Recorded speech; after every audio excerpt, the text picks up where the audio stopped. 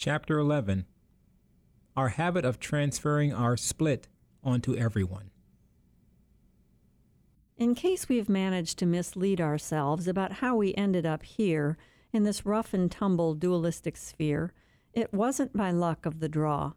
No, we're here because planet Earth is a perfect match for the negativity remaining in us. It offers conditions compatible with our inner landscape. Once we get past our negative involvements, we'll get to carry on in another sphere with nicer accommodations. So we have that to look forward to. What does that mean, negative involvement? This basically refers to our confused ideas about what's going on around here. We're confused about reality, and we have a head full of crazy concepts. Confusion is evidence of being an illusion, and where this prevails, there's always conflict. Conflicts are split concepts that divide the psyche, and they don't arise from the truth. Conflicts are always the fallout of inner misunderstandings. As we get a grip on reality and gain inner unity by realizing the truth, our splits mend, and voila, just like that, our negative involvement ends. If we genuinely understand what was just said, reincarnation will no longer be a vague theory for us. We'll have no doubt that it cannot be any other way than this. For as long as our flaws are still separating us from the truth, and therefore from reality, we'll have to hang out in these conditions where our state of illusion is the norm. This state, in turn, creates the right environment for us to learn and grow and overcome our illusions. So Earth is nothing more and nothing less than a classroom for people with splits. Take a look around and we can see the opposites of duality everywhere. Man and woman, day and night, life and death. This is one way Earth pairs up halves of two-way splits. We don't see the two-way split applying to animals and plants and minerals because they are still in a lower state of development, so they find themselves with more than just two splits. We could sit and meditate on abstract concepts about splits all day long, and we wouldn't come an iota closer to understanding them. But if we do the work on this path the way the guide shows us, we can discover our personal, unconscious wrong thinking, and this will make it abundantly clear to us how we create the conflicts that then force us to choose between two alternatives.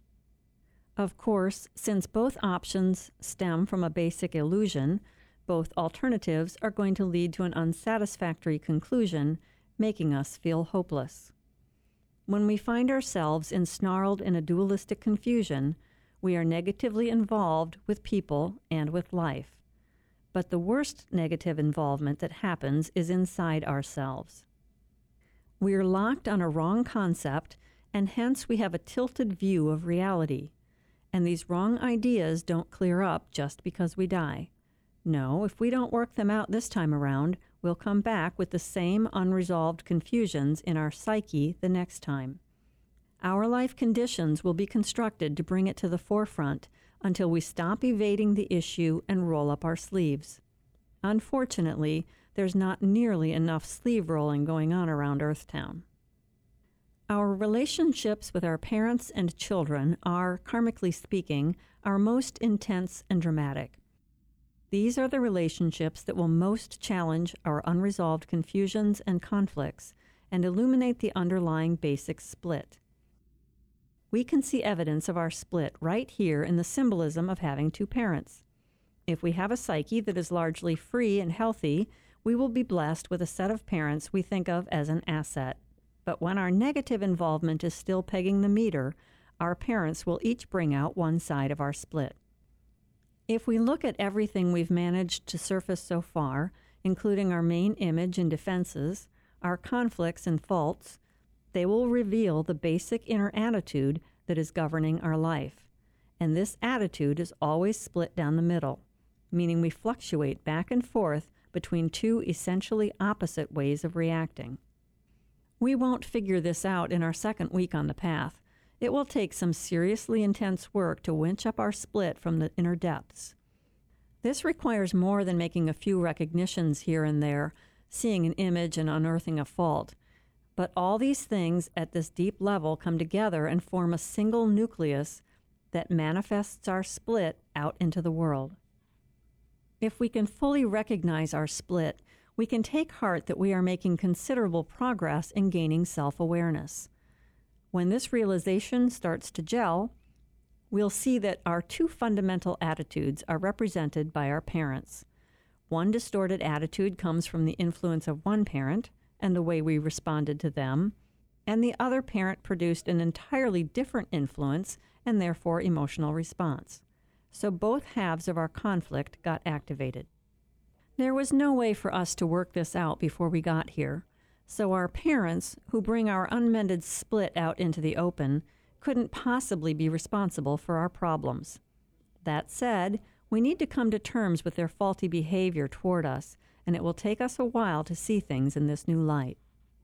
Once we see how our split is reflected back to us by our parents, and we see how we rebelled against them, we will be able to discover how our twofold split is still running the show. And it will do so until we mend it, which will require both insight and understanding. Then theories won't matter a lick, including whether or not we believe in reincarnation. It's neither here nor there, really, what we believe. What's important is that we see our split plain as day and realize how its illusory nature colors our view of life. Our illusory way of life is a fairly accurate description of how we go through life like zombies, automatically responding the way we did to our parents without being aware that we are just repeating our same reactions. It's like a blind compulsion to keep reliving the past over and over and over, and we don't see that we do this, or that what's driving us is our own hidden split. So babies don't really start with a clean slate. Well, we sort of do, but we sort of don't. Ain't that duality for you? We come in with our own unresolved conflicts based on our illusions and misconceptions. But at the same time, we have a very impressionable psyche. We experience everything with a more intense impact. It makes a fresh impression that goes deep and becomes firmly rooted. These impressions are always assimilated in direct proportion to how inherently healthy our soul is to begin with. So if the same thing happened to us as an adult, it wouldn't leave such a mark. We know that positive experiences make a greater impression on children than on adults. They have a keener sense of taste and smell, and they're more curious about even the most simple things. Negative experiences, then, make a stronger impression on the soul.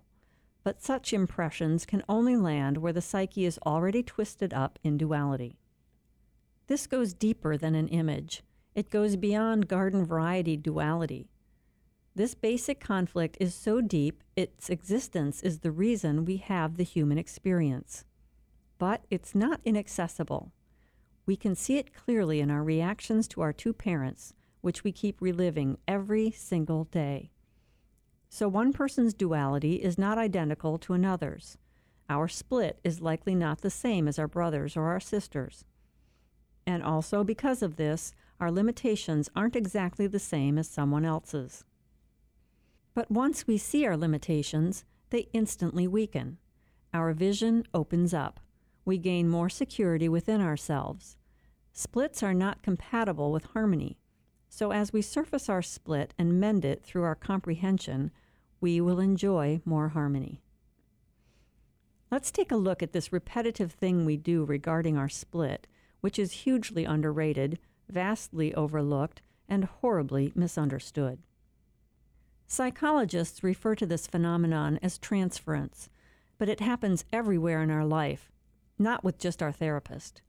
It shows up in all our intense relationships, repeating the original traumatic relationship with our parents to the same intensity as what we experienced as children. Whenever we are negatively involved with someone, we can be sure our split is a factor in the fireworks. Both sides of our split will always manifest, transferring our double-headed reaction to our parents onto unsuspecting people and situations. Typically, we do this blindly, applying what often has no application at all. We are completely lost in our illusion, so we react the same way we did back then, which is not a match for the reality of the current situation. The trouble is, our reaction forces the other person to have the very reaction we expected and which they wouldn't have had if we hadn't set them up to deliver it. A swing and a hit. So, for example, if we're convinced that we are going to be rejected, it will happen, because our own behavior will be rejecting. We firmly believe in something that isn't true, and then our belief gets reinforced, so our split cracks open even wider. We can keep doing this for a very long time until we actually start to see what we are doing. We have to pierce the veil of our unreality if we want to start living in true reality. We go through life then, reacting to the person in front of us, not as them, but as if they were our parents. We send our responses out into thin air, directed at what we think exists, but not at what really exists. So we're not reaching the real other person. Most of the time, we're doing this with someone who is doing that same thing right back, so we're constantly bypassing each other. Our currents crisscross but never land, contributing to the prevalence of people feeling so darned lonely and having such a dickens of a time communicating. One thing that can help here is if one of the people involved has enough perspective to realize that the other's responses are not about them. If we're that person and we have taken a few steps outside our own blind prison, we may be able to avoid adding fuel to the fire. We will need to have I spied our own dualistic split and stopped doing our own dance of transference to stop the onslaught of misdirected arrows from landing on us as their target. Then the negative involvement won't get a rise out of us. That will be a clue to the sender of the transference that, hey, maybe these two situations aren't identical after all. We need to be the ones to break the cycle. Otherwise, we'll go around being dependent on others being healthy and free of duality so that our own transference doesn't stick. We need to be the ones who step into reality so that we end the cycles of suffering that result from our confusion and the resulting chaos. We have the power in our hands to avoid a lot of pain. Remember, pain comes from illusion, and illusion is what results from our split that was first lived out in our relationship with our parents. The way out is through awareness that we are living in a trance. Our blind automatism and our stereotypical responses will slow down as soon as we see how we are doing this.